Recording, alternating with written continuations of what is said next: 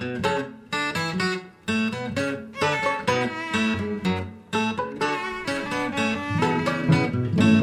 is Pretty Much Pop, a culture podcast where sisters are doing it for themselves. Today we're talking about female buddy comedies in light of the release of Barb and Star, Go to Vista Del Mar by Kristen Wiig and Annie Mumolo. I'm Erica Spires, and I have packed my finest culottes and bedazzled blouses.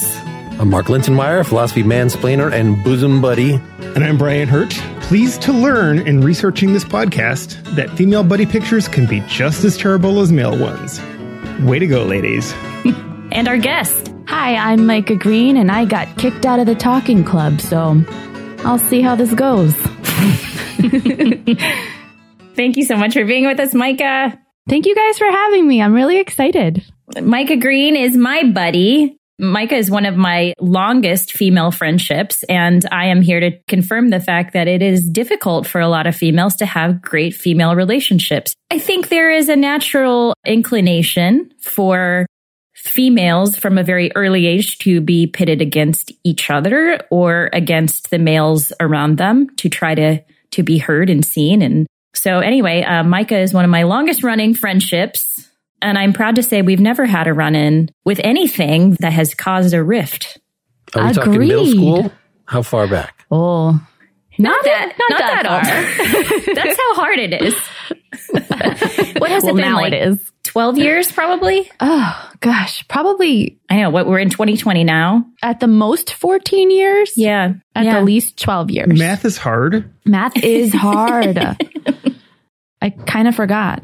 I agree with you, Erica. And I definitely have found more as an adult, putting aside that sort of competition that is a little bit ingrained into us. It's easier to make friends, but I definitely feel that growing up, especially like your teen years and your college years, and especially being in theater, it's always a competition. So the female friendships could be, just laced with that always, and that sort of undercurrent of competition where both of you feel it. But I felt like with you, Erica, even though we were both actors in the same small acting town of Boston when we first kind of met, we weren't really competitive with each other. At least I didn't feel that at all. No, there's a little bit of an age gap, like not really now, but like for Erica. when you're first starting out. Well, when you're first starting out, Micah was still in college and I had started in the professional world already. So it was actually really cool to I wasn't mentoring you, but No, you were though. I was able to introduce her to some people and recommend her for projects and things like that. We also have,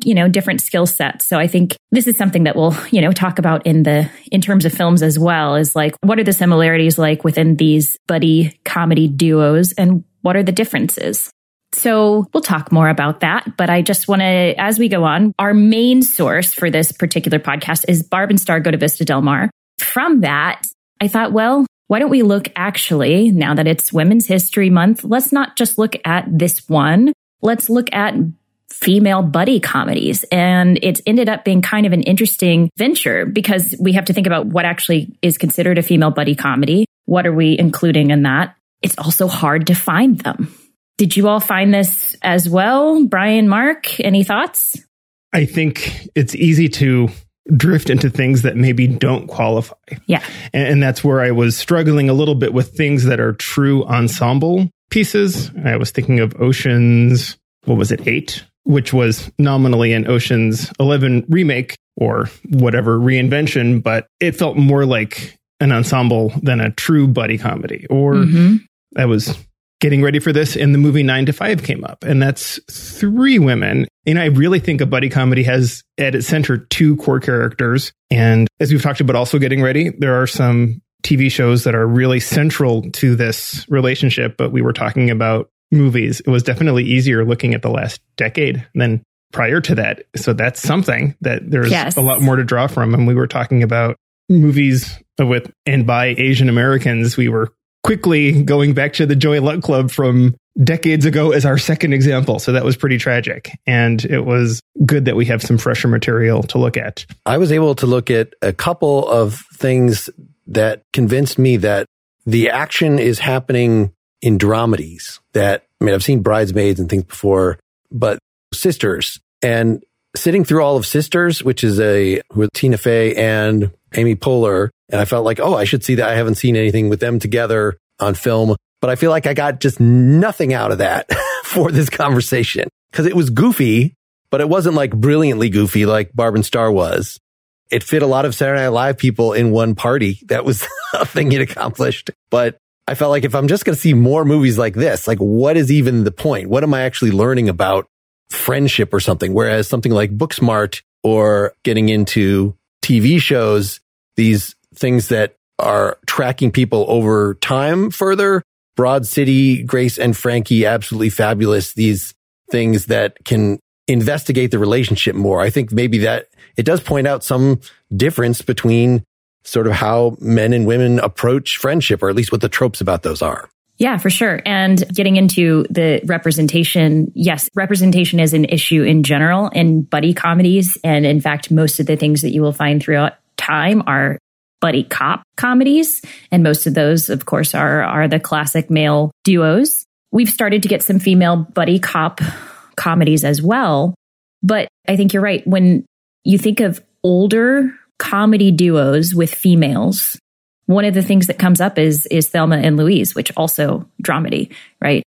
And then I discovered there's an actual article, because I was having trouble finding Black representation in buddy comedies. There's an actual article all about how Black females do not get buddy comedy duos. They mentioned BAPS as one, but even that they said quite didn't fit the mold because Halle Berry was a big star, but the other lady whose name I don't have on the tip of my tongue right now wasn't a big star. Even there, it's just like to have two big stars who are friends in a comedy who are both Black is just not a thing that really exists. We do have some examples where there's one Black character with a white character. And I think even though Bridesmaids is a pretty good example, because even though it is it's a whole ensemble of women, it does kind of center around the friendship between Maya Rudolph and Kristen Wiig. So I think that can still kind of work there. But Mark, like you said, with TV shows, definitely there's some interesting representation going on there with like Grace and Frankie. We have two older females. We have Pen 15, which was the one that came up with an Asian character, right? That was one of the main duos. And Dead to Me, dealing with two women who are almost premenopausal women. Of a certain age is what you're looking for there. Yeah, women of a certain age. Gross. Micah, did you have original? Did you like the movie? Oh, good question. So honestly, I'm wrestling with it a little bit. And I don't know why that is. I thoroughly enjoyed it from a comedic standpoint. And I think my biggest takeaway is that I really enjoyed, even though they're these Barb and Star are these, at first it seemed like these two SNL characters given a movie, but then you watch as the friendship is really examined throughout the film. And even though it is comically absurd and it's always one-upping itself, I thought that their relationship was the rock that was built upon. And it was so interesting to see that I kind of expected the trope of the man to come between them. And it did a little bit, but only in the sense that there was a betrayal of the friendship. It wasn't the typical jealousy of two women fighting for one man. So I really, really liked that. I liked that they weren't jealous of each other and who was going to win by landing the man and riding off into the sunset. I liked that the problem was that there was a betrayal of their trust. And that was a very real nugget that further grounded their relationship. So I feel like that was really awesome to see and very progressive in the setting of such an absurd movie where I was like, right. Are you kidding me? Well, just to set up this movie, which for anyone who hasn't seen it, it's Barb and Star go to the Vista Del Mar. And do you want to give us a spoiler-ridden moment? No, the spoiler-free review is go see the damn movie. It's a goofball movie that somehow has more plot than you think it will, but also less plot. And I'm really glad, Erica, that you said just watch it without my telling you much more about it. It's not just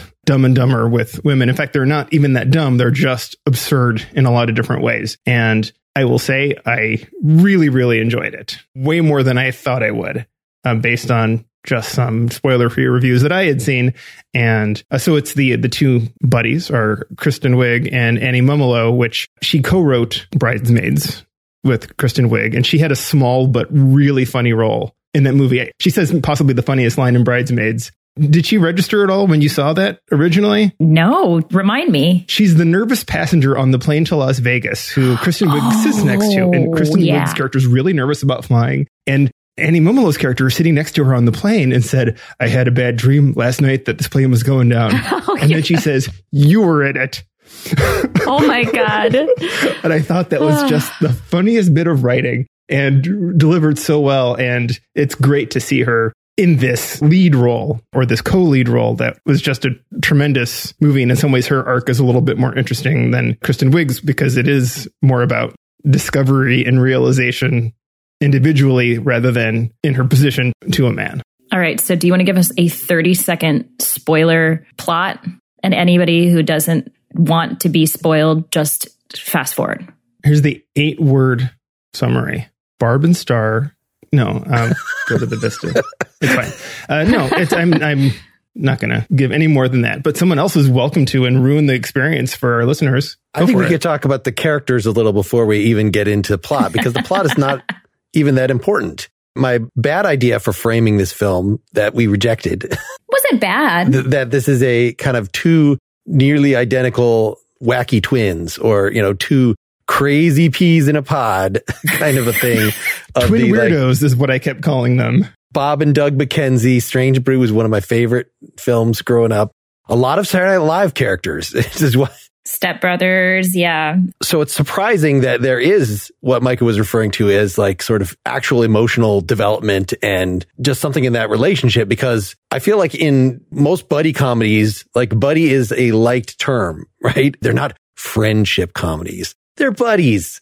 And so it's either like, if they're cops, they've assigned to be together. In fact, probably one is a hothead and one is more serious. There's friction there. 21 Jump Street. And they become buddies over time. And that seems to be because unless men like Brian and I have connected at a really young age, we were friends in middle school, in high school, and that kind of friendship for either sex, I think you can often just go back to after years of not talking to them.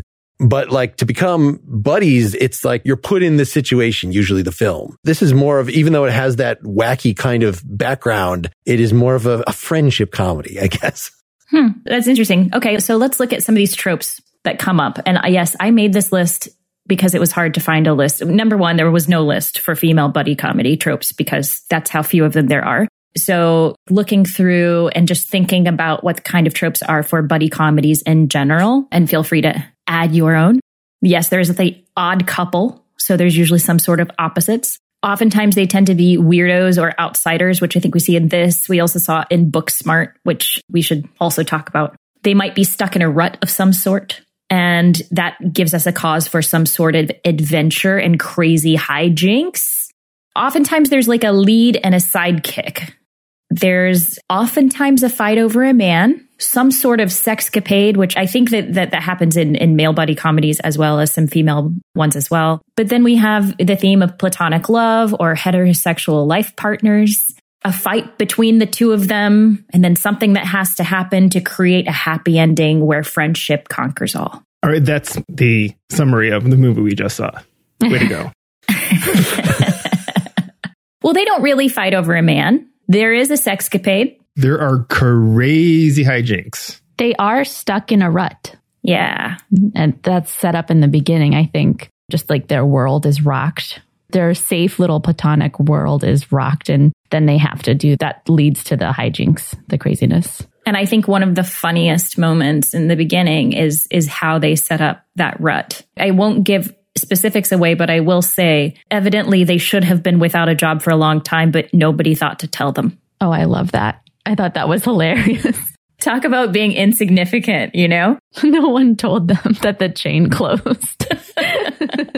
They are truly both weirdos and outsiders. Mm-hmm. As someone who has lived for decades in Nebraska, and this is set in Soft Rock, Nebraska, I believe, and they have these weird voices. I'm thinking to myself, wait, is this how they think Nebraskans talk? But then I realize it's only the two of them that talk this way. They have this goofball speaking style that nobody else in the town speaks that way. It's just our two main characters. So they are truly outsiders, even in their hometown. There's a quiet little sleepy town. And I love that that's also further illuminated in their talking club. They're outsiders in a group called the Talking Club with all these crazy rules.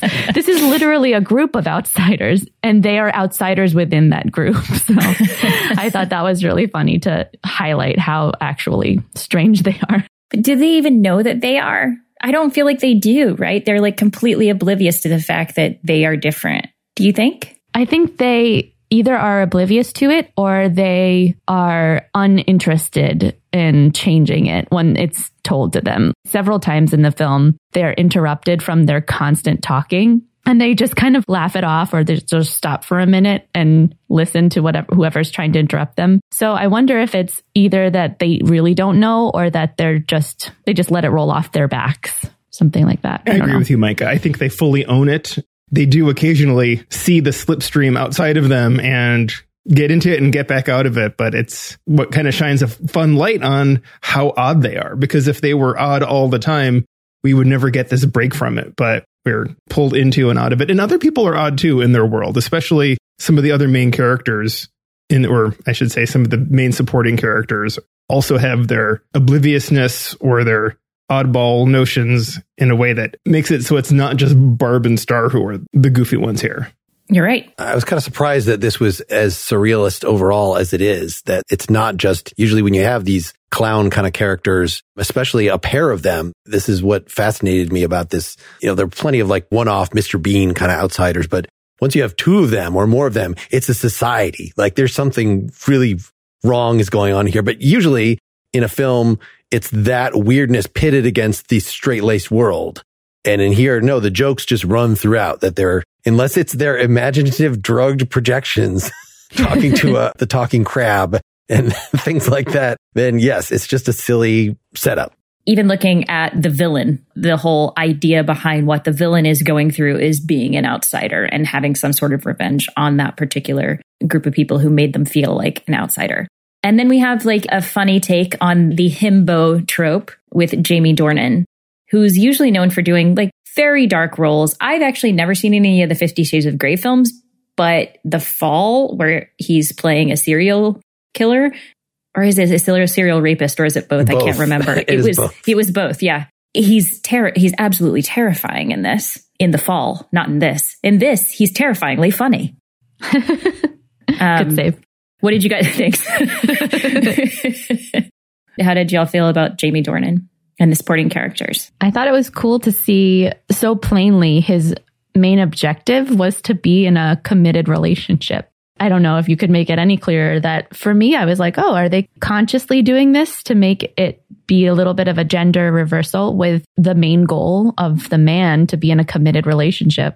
I thought that was kind of interesting. And every time he heard the word committed, you could literally see his ears prick up. So I thought that was so interesting. And they chose that. I feel like they might have chosen that word in particular as his little ignition point. And I thought that was really cool, like, especially when pitted against the two friends and how this seemingly like sweet man that they both kind of fall in love with right away, who actually wants to be in a committed relationship, still they both are able to refocus and be like, wait, I can't. If I'm going to have this, I have to have it the right way without lying to my friend. So I thought that was really cool to see him as a sort of prize for them, but also like that's his journey too. In an absurd world, the journeys seem to be pretty real somehow. I'm not certain, Micah, but I don't know if you want to say all that again with official relationship, because I think that was the word. Official. Sorry, not committed. Official.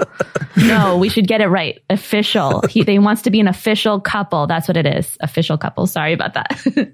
Which is so junior high or high school, right? Isn't it? Like official boyfriend, girlfriend. We're boyfriend, girlfriend.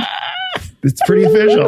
It's pretty official. It's Facebook official. Oh my God. I mean, I guess I see it as like the secretary in the new Ghostbusters, which was one of the Helmsworths, Chris Helmsworth. Yeah, Chris.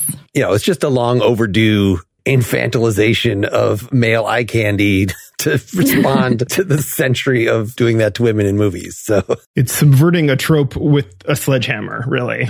Yeah.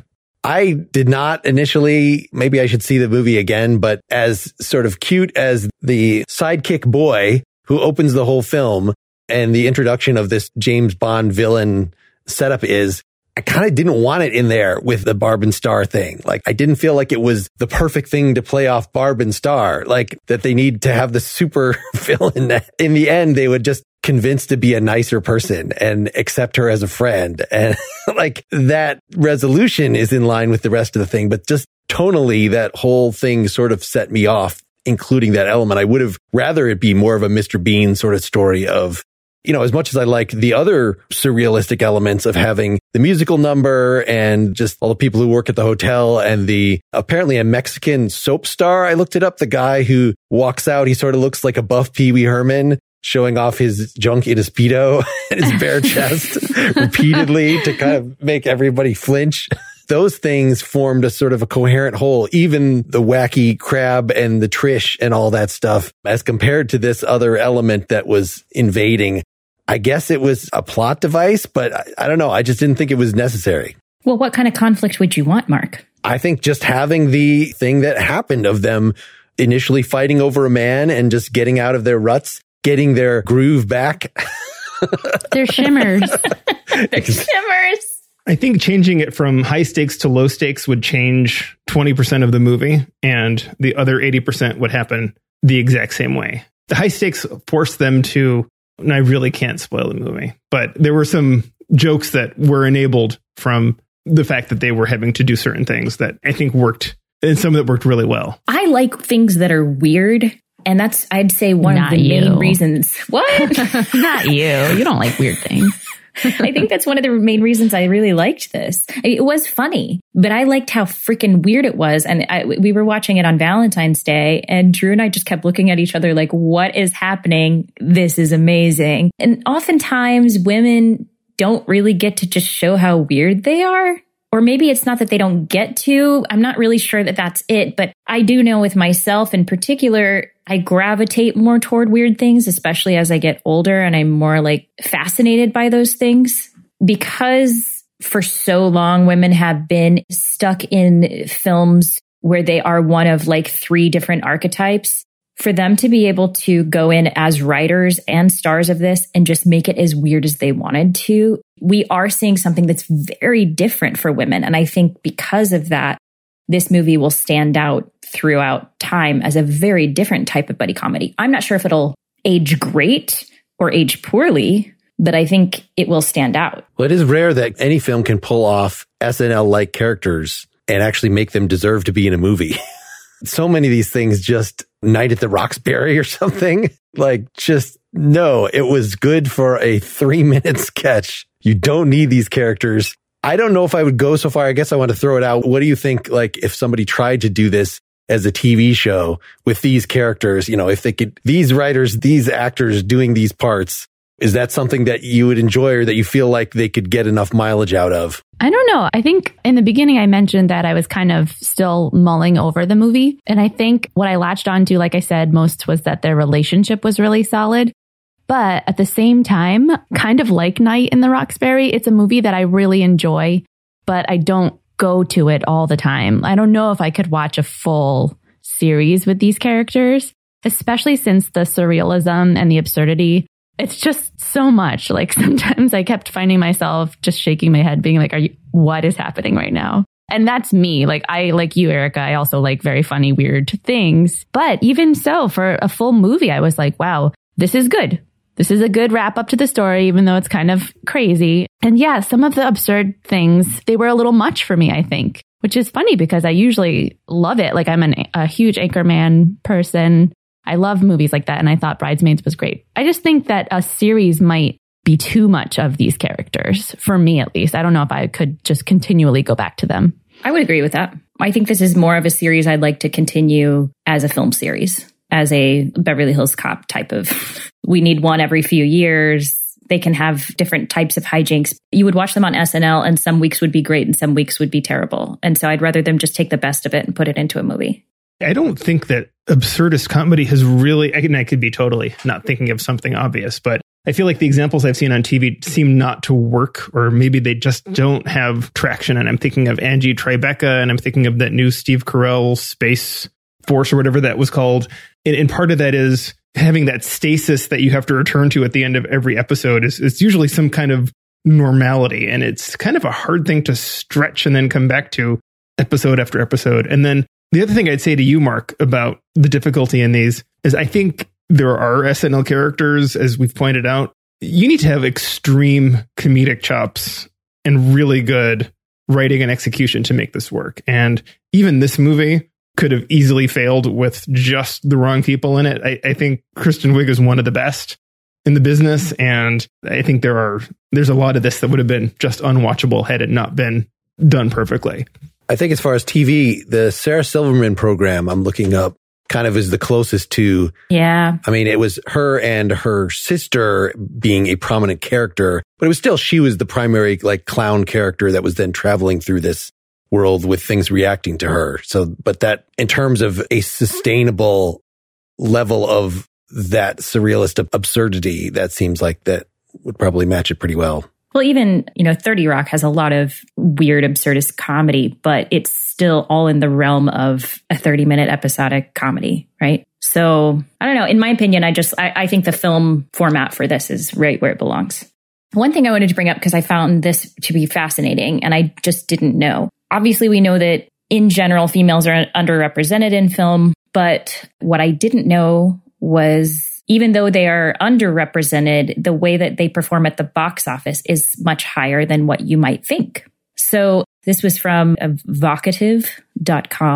It says, of 70 buddy comedies released in the US from 2009, revealed that a hugely disproportionate amount centered around male leads, about 4 men's buddy comedies for every 1 starring a woman. This despite the fact that on average, buddy comedies about women actually do oh so slightly better than the ones featuring men's stories in terms of both critical acclaim and box office success. And there was another study within this article that of the top grossing films from 2006 to 2015, movies about women earned about $45.5 million more than movies about men. See, the public knows what it wants. Well, allow me to mansplain the statistics here. Yeah, please. I would just think if there are many fewer female ones approved, probably those are going to be better on the whole.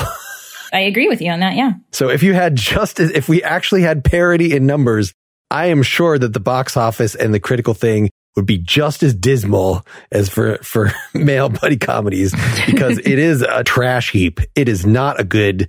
Like I said, I watched Sisters I would expected something better out of those 2 brilliant showrunner actors. Yeah, I feel like Baby Mama definitely was a better representation of the 2 of them. Even though that wasn't like amazing, I still liked it better. Did you see those, Micah? I didn't see those, but one that I did want to bring up, and I know you mentioned it a little bit before, Mark, is Booksmart, which to me, if you had to pick one movie to show someone who has never seen a female buddy comedy, I would pick that movie, because that movie I thought had just the right amount of absurdity and even more of a solid take and a very clear look at a real friendship between 2 women. I thought that movie was just wonderful. And the 2 actresses, I would really watch them in absolutely anything. I think they're so talented and great. So that movie, that was a good one. Yeah, those 2 are great in everything they do. I first saw Beanie Feldstein on Broadway. I went to the opening night of Hello, Dolly, and she walks on stage and gets this huge amount of applause. And I was like, who is that? And my friend leans over to me and she's like, that's Jonah Hill's sister. And I'm like, oh, am I supposed to know her from that? I think she was already on What We Do in the Shadows probably at that time. Maybe I'm wrong. Maybe that was right after. But yeah, she's great. And Caitlin Dever has comedic and dramatic chops. Such range. She's wonderful. Right. We talked about Unbelievable, and that was all I had really seen her in. And I felt uncomfortable laughing at anything she was doing because she had been so victimized in that one. That was the first thing I saw her in as well. So it was such a nice relief to see her do something so joyful as Booksmart. One of our friends that we had on one of our earlier episodes, my friend Ian, he's good friends with the girl who wrote Booksmart, is also working with Olivia Wilde on her newest film as well. Yeah. Yeah, she's had some great success, and it's cool to see also Olivia Wilde getting in there and committing to creating really interesting stories about female leads. And I think that's the ticket, right? Is somebody the other day posted on Facebook about females leading a series or something like that. And another female said, what we don't realize is that when we put a female at the center of something, oftentimes people think, oh, well, I've got my quota because this is a female-centered story. And they don't realize that all the characters around them are male. So there's still a huge inequity, even putting somebody at the center of it. And this is not just about females. This is about any kind of underrepresentation. You stick them in the middle of a story, but you have to look at all the people surrounding them, because not only from a jobs aspect, but it does help define the relationship of those people in the center to the other people around them. And you can show so much more variance in a character, in all sorts of characters, if you have more representation overall. I'm going to go behind the curtain a little bit on how we put our shows together, because I have a question for Erica. And I think I'm losing my mind, or at some point on our notes page, or maybe it was in an email, you had talked about whether various movies had passed the Bechdel test. Was that just in an email, or did you erase that from our notes, or am I losing my mind? I erased it from here because they pretty much all passed the Bechdel test. Could you explain what that is? I can, unless you want to. I think you've explained it on here before.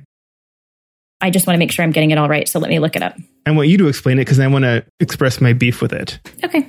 Not my beef, but I feel like I am worn out from it. You're worn out from it? That sounds like a real roast beef, Brian. Mm-hmm.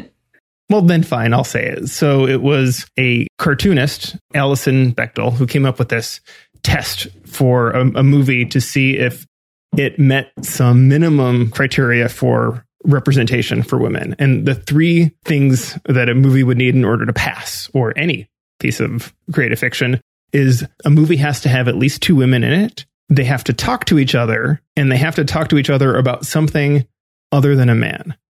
And the most common variant I've seen is that the movie has to have two women who have names, character names. Speaking roles, yeah. Speaking roles. They talk about something other than a man. And I think the fact that all these pass that we've been talking about, and yet there is still something profoundly unsatisfying about some of them to me, is that this test is a very, very low bar. And it's so low, in fact, that I think it's time we need to at least redefine it a little bit. And it's that third part of it, which is where they talk about something other than a man. And this is to borrow totally from 30 Rock, is that they have to talk about something other than having it all. Or writ large, it's the female experience. Because, you know, I feel like these male buddy comedies can be about anything, but so often when it's a female comedy, it's like, well, it still could only be done with females because they're, and the one I'm going to refer to here is Wine Country, right? And it's, boy, I wish I could unwatch that, but I can't. And it's a little bit more of an ensemble piece, but there are some bigger character than others. Yeah, I agree with you 100%, because now we are starting to see like the wheels sort of turn, and people realize, especially with movies like Bridesmaids and Booksmart and this now, Barb and Star, we're starting to see that people really enjoy this and people want to see these movies. So maybe this could be that sort of kick in the pants to the Bechdel test to get it more criteria. We need to be better than that. I agree with you. I have that same beef and I didn't know it. So thanks. All right. But I want to push back at Brian a little, that I think if you're trying to say that, I want them to not just be talking about the woman experience. Like if you put that bar onto all sorts of representation, then like all these civil rights movies, for instance, which are talking about the Black experience in a direct way, wouldn't count anymore as representation, because you want them to not be just talking about being whatever group that they're from. This demand that you're making seems like it's a demand that somebody from one of those groups might not want to accept. I would like some to not be that. You're right. You're absolutely right.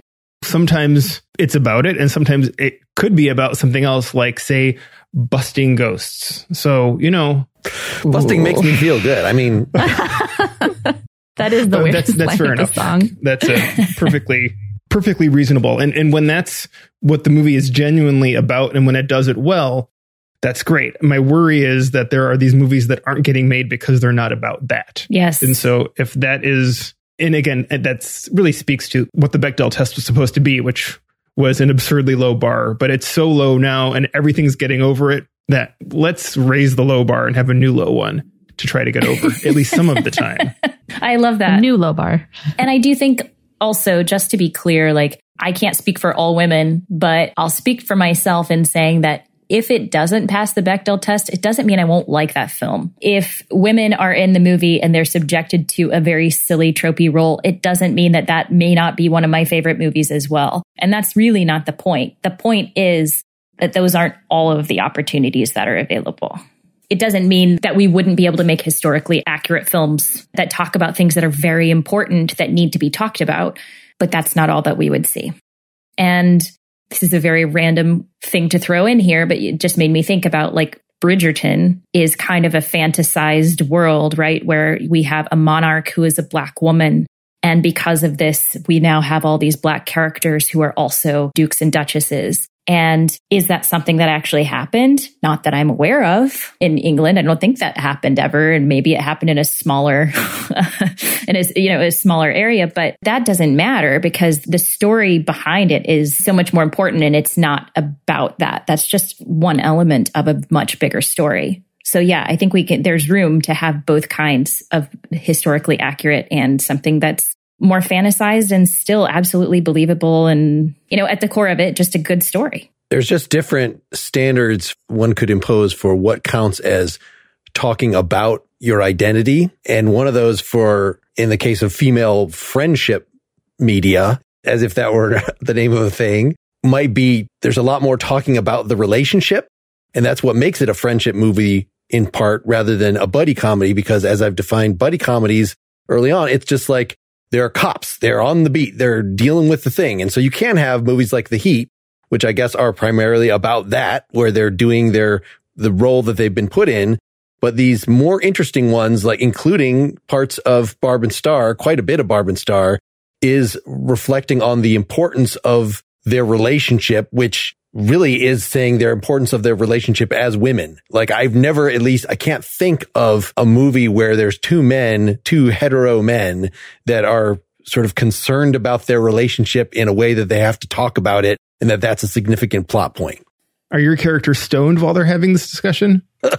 Because I'm thinking of the scene in Superbad where the two characters who have gotten pretty stoned and are like finally admitting that they can tell each other that they love each other, even though they're men and heterosexual, fairly young. And then, of course, they wake up and they have to shake it all off. What were you going to say? I was thinking of I Love You, Man. That's a great example of something that is recognizing the poverty of the default male friendships, that we're involved in an activity. Again, when you meet somebody, you have these common experiences that go back to your childhood. That sort of grandfather's in something. Mm-hmm. But I mean, I've had the experience of like being in college in a band with somebody, doing all the stuff, and in fact, being his roommate, and then having him kind of have some doubt when it's over, like, we are actually friends, right? We weren't just like doing this thing together. Oh my God. That's, some of these other, like being on a podcast with people. It seems like these are my best friends that I've been talking with for 10 years. If we stopped doing the podcast, would we talk that much anymore? Mm-hmm. We don't even know. So it's pretty transgressive for a movie like I Love You, Man to be actually exploring that pathology. Micah and I have pretty good examples of this actually at home. Micah, do you want to talk about our husband's relationship? Oh my gosh. Yeah, sure. Just briefly, we met because our husbands were going to grad school together for music composition, and they kind of became quick friends. And it was funny because at the time they were like, oh, what is I'm taking my girlfriend to do this. And oh, what does your girlfriend do? She's an actor. Wait, my girlfriend's an actor.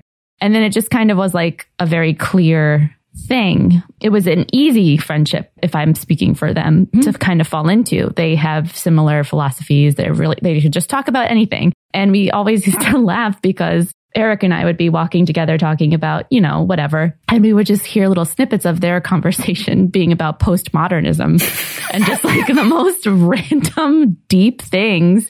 And we're like, oh, yeah, postmodernism, right, Erica? Yeah. Mm-hmm. Yeah. That was one of the things we kept going back to is we would just have like common conversations and they would be like in it. And at one point, I don't remember. Like 4 feet away from us. Yeah. And I think they even started writing each other handwritten letters at one point. They did. It was beautiful. Yeah. Because they had seen that happened with some of the composers. Like, oh, these composers wrote each other letters. We should do that.